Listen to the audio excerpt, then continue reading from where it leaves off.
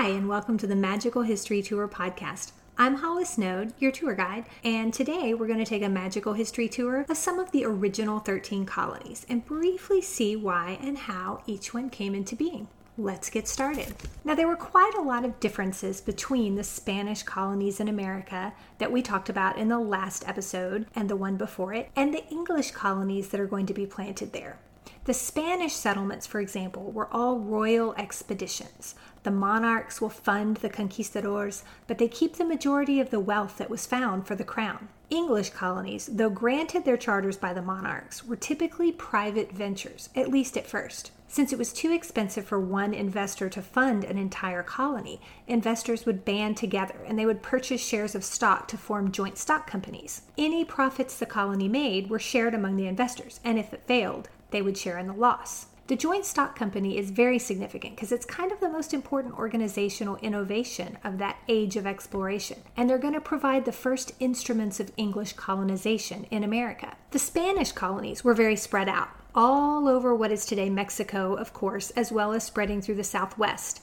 The Spanish focused on conquering these vast empires, the Aztec and the Inca.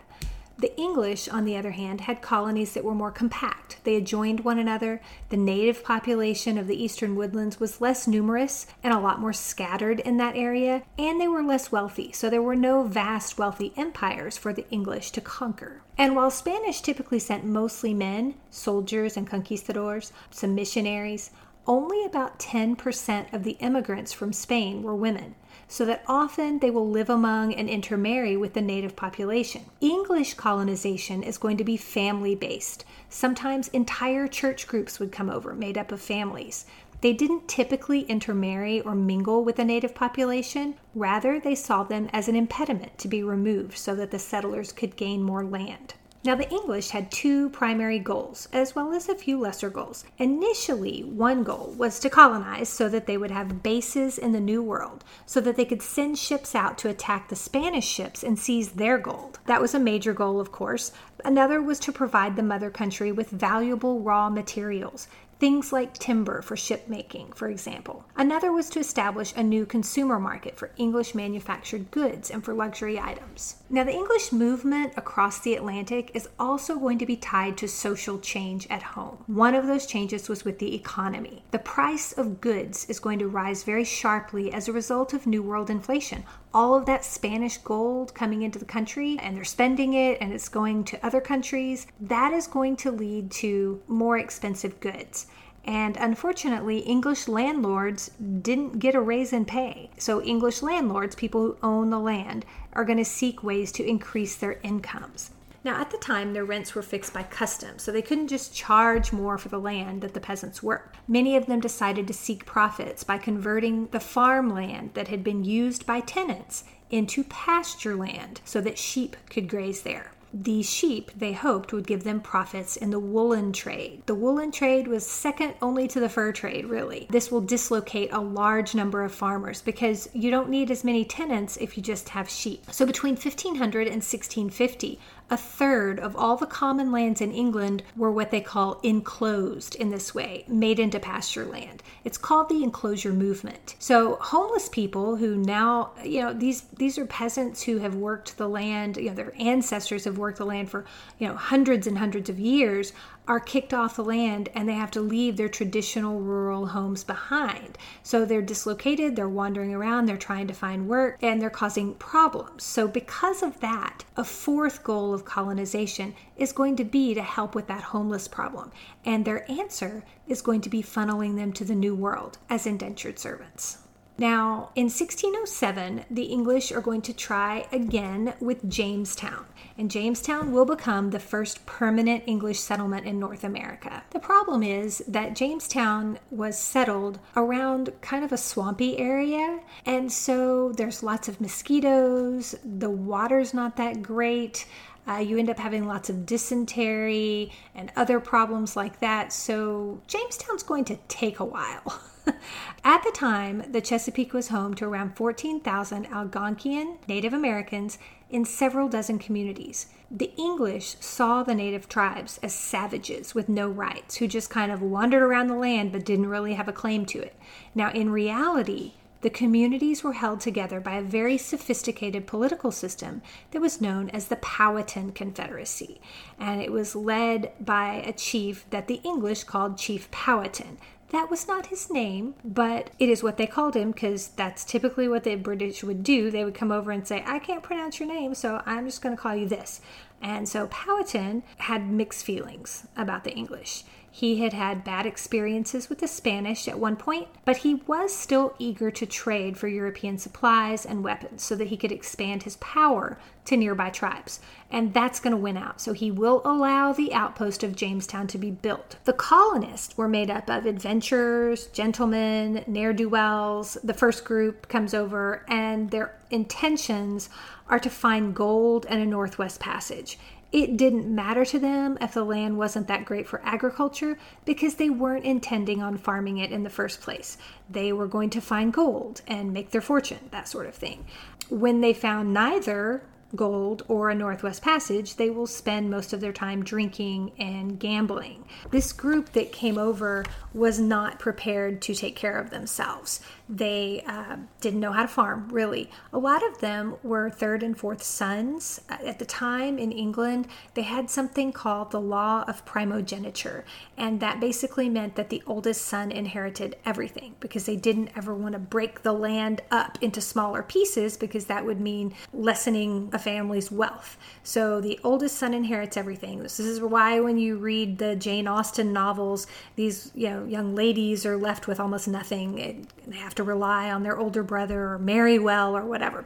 It's part of the law of primogeniture. And so you get the first son who inherits it all. The second son will typically train for a profession, and then they'll try to find something for the third and fourth sons to do, possibly the army, maybe train for a profession, but they're not likely to get land, and there's no land available to purchase. They really don't have a way to make their own way in Europe at this time. So they're coming to make their fortune. They're going to get land, and they're hopefully, they think, going to find gold and pay people to farm the land for them because they never had to farm in the first place themselves. They always had peasants who did it for them. So that's the type of people that are coming over, a lot of them. When some colonists who weren't doing so well tried to steal food from the native tribes because they didn't plant anything, the natives ambushed and killed them. In fact, the original leader of Jamestown, a man named John Ratcliffe, was captured and skinned alive by native women using oyster shells and then burned. John Smith will take over as leader at that point, and he's able to smooth things over with the natives. The natives will have to help them survive the winter because as I mentioned, none of them are farmers and they hadn't really planted anything in preparation. Raw wilderness was way too demanding for them. They had no experience foraging, they couldn't compete as hunters and gatherers with the natives, and more colonists will arrive to shore up the numbers of Jamestown. But Powhatan begins to reconsider helping them because every year the same thing happens. They don't plant, they don't help themselves, and they try to rely on the native tribes who have to kind of handle them. So Powhatan now begins to see them not as traders, but as invaders. So in the winter of 1609 and 1610, Powhatan cut them off. He's like, nope, we're not helping you anymore. And because they weren't prepared, about more than 400 people starved, and some of them did resort to attempted cannibalism. There were only 60 settlers left when spring arrived. New leader, George Percy, was actually forced to execute one man for partaking of his wife after she died. So it was not good in Jamestown. So the Virginia Company, when they find out that the native tribes hadn't helped the colonists at the time, began a war with them. And so the colonists will attack native villages and kill everybody that they find. And this intermittent battle will continue until about 1613. And that's when one of Powhatan's daughters, Pocahontas, everyone knows who she is, was captured. To free Pocahontas, the chief will sign a peace treaty agreement. And that was sealed by the marriage of Pocahontas to one of the leading colonists, John Rolfe. She had fallen in love with John Rolfe. Now, at this point, it did seem like England may become an inclusionist colony, like France and Spain, where they intermarry with the native tribes. This was kind of the famous marriage there. So Rolfe will take his new bride and their son to England. They were welcomed as though they were American royalty.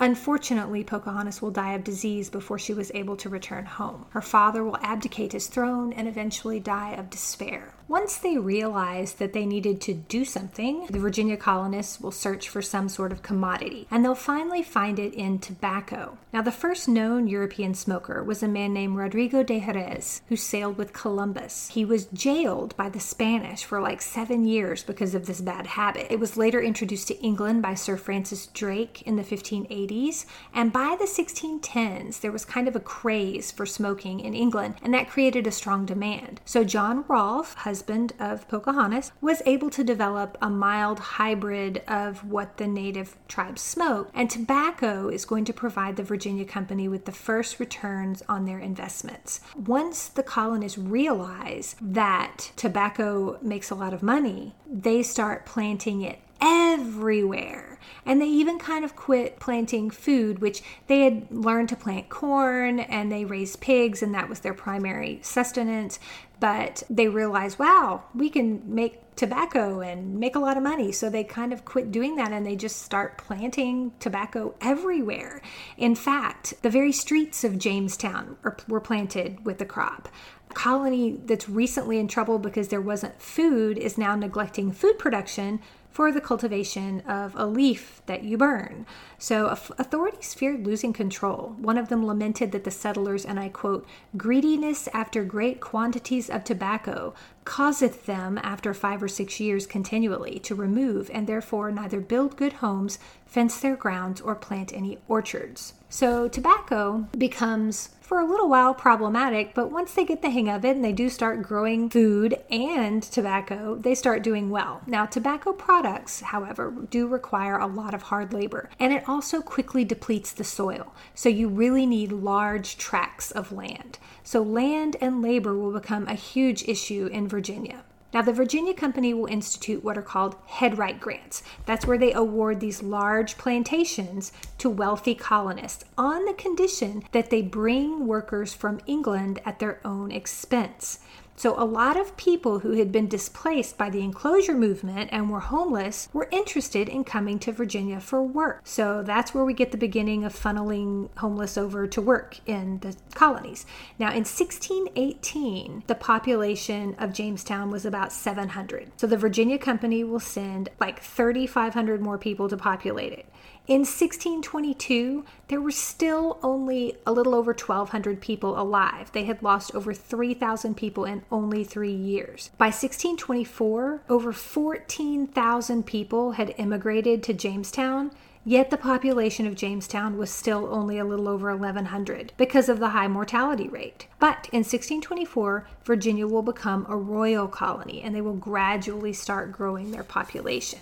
Now, these people who were coming over to work in Virginia were what we call indentured servants. And 3/4 of the English migrants that came were coming as indentured servants. Indentured servants were people who, in exchange for the cost of transportation, to get there, they will contract to labor for a landowner for a length of time. Most of the people coming as indentured servants were young, unskilled males who typically would contract for between 2 and 7 years. Now, you did have some who were skilled craftsmen or some unmarried women who would come over. You also had orphans who would be sent over. They were not sent over to be adopted. They were sent over to be chosen as people to work for you. And they were usually expected to work for the landowner that takes them in until they turned 21. So that could be a really long time depending upon how old you were going over as an orphan. Now, if there were a few convicts who would come over, and they would be bound to service by the courts for up to 14 years because you had to pay for your trip over, which was like the 7 years,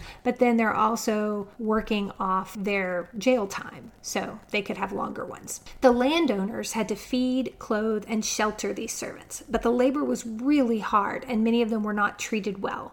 Some did try to escape, but if you failed in your escape and were caught, which was likely because, hey, where are you going to go? There's nowhere to go.